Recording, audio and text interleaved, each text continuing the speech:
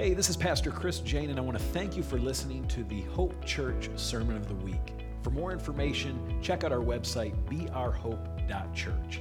I hope this message is a blessing to you. Enjoy. Amen. Thank you so much, Pastor Rhonda, for that word about the rip tide. And just, there was a peace component to that I feel like I just really needed this morning. Have you ever been so distracted that, like, you think you're losing your mind? You know what I mean? Have you ever been so distracted you're in the shower and you can't remember if you actually use soap? Or shampoo or conditioner? You don't know where you're at in the process? So you end up doing it again because and now, not that that's a bad thing, but I mean, that's kind of how I live, really. I mean, I'm pretty good. I can operate at a level of multitasking that's, pretty efficient. I mean, in my career, that's sort of a necessity, because there's always a lot of moving parts. I mean, for each real estate transaction, you might be dealing with 25 different pieces and components, and there's inspectors, and there's the buyers and the sellers, and the lenders and the appraisers, and there's all of these things, and it never shuts off. You know what I mean? I end up working all the time. How many of you guys have jobs like that where you just feel like even when you're off the clock, you're still your brain's still working on it? The rest of you, so fortunate. Soak in that. If you can punch out and truly punch out, that's pretty awesome. But so I have a particularly hard time shutting up and shutting down and shutting off that stuff so that I could get quiet before God. You know where I'm going with this? I mean, it's hard. It can be so hard. The minute that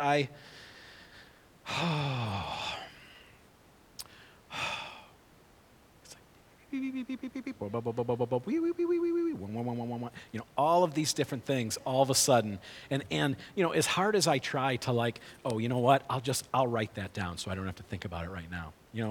Who knows that trick? Which is a very good piece of advice, by the way. Write it down, then you can set that down and you get back to, okay, Lord, you were saying? And then it's like, there's other stuff. It's like, so you end up just constant. It's constant. It's horrible. And because this thing is always next to me, it's always just like, wait, when was that due? I'll just check that real quick. You know what I mean? And now I'm on this, and then I don't know how this happens, but my phone does this weird thing where I can be in my calendar app just kind of looking at what my day looks like, just getting that straight, and suddenly my Facebook feed is scrolling, and it's just it's an hour later, and I'm just scrolling through Instagram or Facebook feed. Does your phone do that, or is that? I might need a new phone, because I swear I have no desire to look through that feed, and yet here I am, and all I was trying to do was just get quiet with the Lord, just for a few minutes. I mean, how many of you feel like sometimes 5 minutes is like, whew. But because our top goal as a church this year is to hear from God, right? And because one of my personal goals for the church this year is to empower you all to minister, I just feel like it is so important that we study this, that we practice this, that we get into it. And I'm all of this stuff that I'm preaching about this, I'm preaching to myself first, all right? Because I struggle as much as anybody to get quiet. I have an okay time praying. I can talk to God, I'm good at talking. Talk to him without taking a breath. It's that listening part. And we're just going to keep getting into it because everything we need to know is available to us. All right? We're not on our own here. There's some things we can do. And so because I feel like it's so important, that's what I just want to spend some time doing. We'll spend some time on it today. I'm planning on spending some time on it next week, and we'll just see what God has for us. But my ultimate goal for us this year is just individually and as a church that we hear from God. Because isn't that so much better than just us talking to him? You know, I keep saying it, but it's so much better when God talks to me than when I talk to him. You know, when I talk to him, not much happens. When he talks, like universes get created. I mean, there's a big difference. So, okay, if you've got your Bibles, let's open them up to Matthew chapter 6. Right in the middle of the Sermon on the Mount, Jesus begins to teach us about prayer.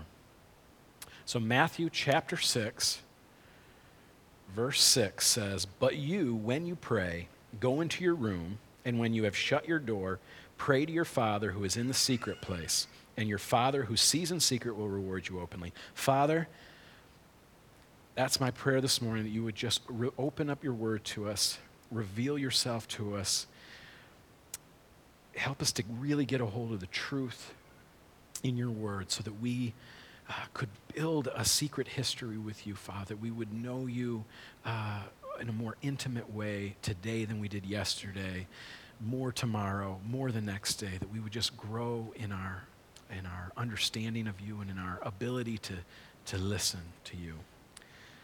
Thank you, Father. Amen.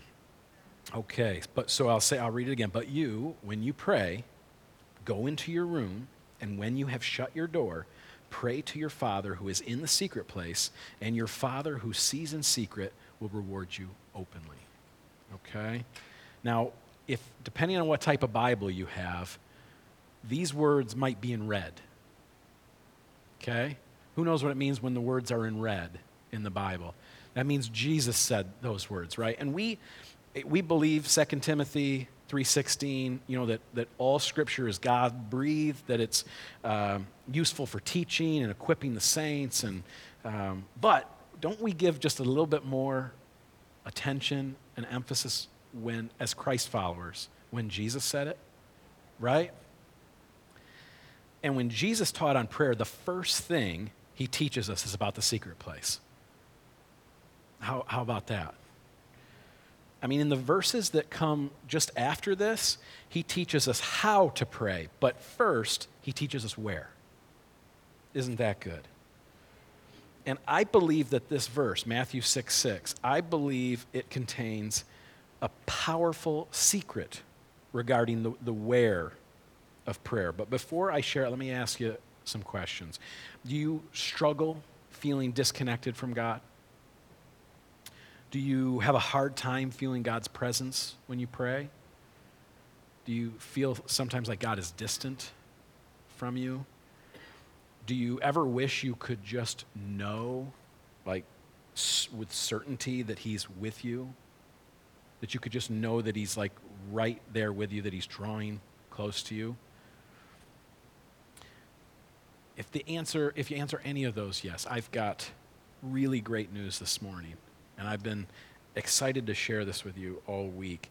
There is a guaranteed way to get into God's presence. It's good news. There's a surefire, I'm serious, 100% guaranteed way to have instant intimacy with the Father, and Jesus himself gave us the key. Jesus gave us the secret in this verse, Matthew 6, when he said, "Your Father who is in the secret place." So where's God? Where's the Father? He's in the secret place. So Jesus is saying, your Father's already in the secret place. He's gone ahead of you. He's waiting for you. You know, the moment you get to the secret place, you're in the immediate presence of the Father. Isn't that good news? And he said it twice in the same chapter. If you jump down to verse 18, he says, "So that you do not appear to men to be fasting, but to your Father who is in the secret place, and your Father who sees in secret will reward you openly." See, Jesus says it twice for emphasis so that we know that this word is absolutely certain. Okay, our Father is in the secret place. And to help us out even more, he goes ahead and he gives us the key to finding the secret place. And it sounds so simple that it might even seem silly at first. But I promise you, it's actually getting harder and harder all the time. I feel like it's getting more and more challenging to really pull this off. But if you're wondering what you need to do to place yourself in the secret place, Jesus made it clear. To get there, all you have to do is shut your door. Read it again. When you enter your room and you shut your door, this is an intentional thing. You shut your door, you are instantly in the presence of the Father. It seems too simple, right? It doesn't matter how you feel about it. It doesn't even matter, like, if your soul is feeling particularly spiritual or not. The fact is that when you shut that door, you have stepped into the chamber of your Father in heaven. The secret place is your portal to the throne. Okay, it's the place where you taste of heaven itself. But it can be really hard to do this. Because it's not even just the door, it's shutting out distractions, right? Shutting out intrusions, interruptions, even intruders, you know?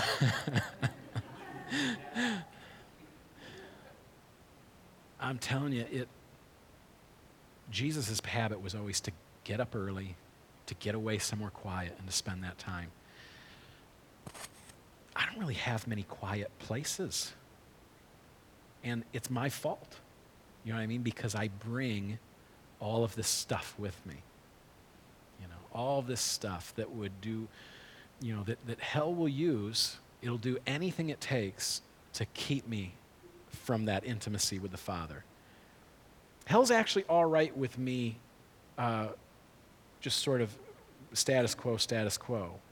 You know what I mean? It's when I want to pursue that deeper intimacy, that's when it will rise, everything in its power will rise up to keep me from doing that. So even though this sounds simple, I encourage you to make this a practice. Wherever your quiet place is going to be, wherever your secret place is going to be with the Lord, if you have a room you can get to, if it's a closet, a literal prayer closet, if it's, you know, a shop or a garage or wherever is going to be your spot. Every time you go in, you close that door. I want you to just think about this, the power of that you've entered into the secret place intentionally. You've closed that door. You've shut out everything. Now it's just you and the Father. The creator of everything is in the room already, waiting for you. Okay, it's powerful. If you can get a hold of this truth, I think you'll have a hold on one of the greatest secrets of intimacy. And again, this is for me too. I'm practicing this every day. I'm working on it. Because when you know you're in the immediate presence of your Father, your spirit and soul will respond to that knowledge.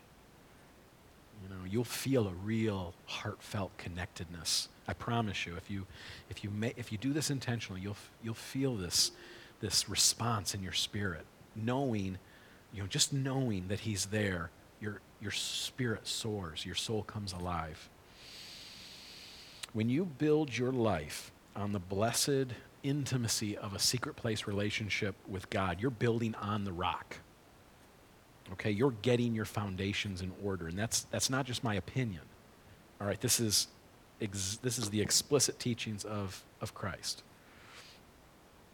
The principles that He gave in Matthew chapter 5 through 7 were all given at one time in one sermon, the Sermon on the Mount. And He said it in that sermon that He was laying the foundation stones of a disciple's life. Okay, here's how He said it in Matthew 7:24. He said, "Therefore, whoever hears these sayings of mine and does them, I will liken him to a wise man who built his house on the rock. And the rain descended, the floods came, and the winds blew and beat on that house, and it did not fall, for it was founded on the rock." But He goes on and He says, "But everyone who hears these sayings of mine and does not do them will be like a foolish man who built his house on the sand. And the rain descended, the floods came, and the winds blew and beat on that house, and it fell, and great was its fall." So we got a choice. just like everybody else. I would encourage you this week. So you've got 2 pieces of homework this week. One, I think you should, why don't you take some time this week and reread the Sermon on the Mount?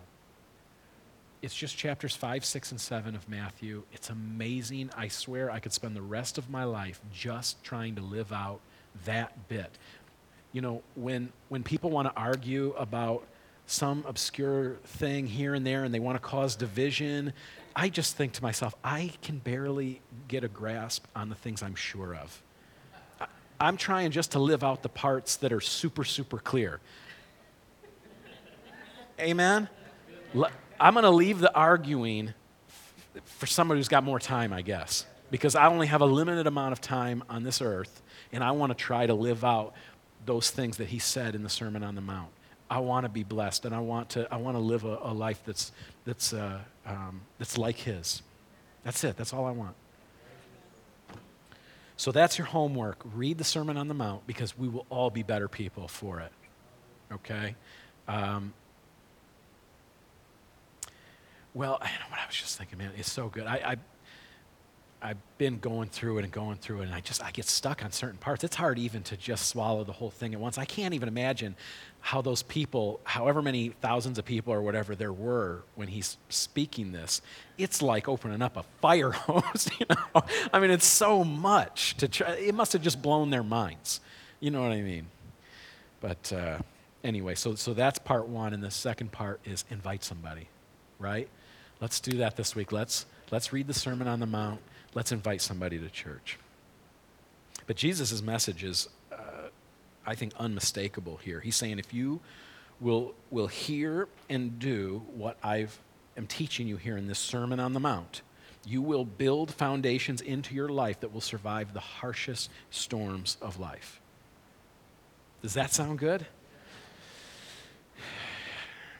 And believe me, friend, the storms most certainly will come. I mean, you guys have already been through plenty, right? I mean, every single one of you have been through plenty of storms already.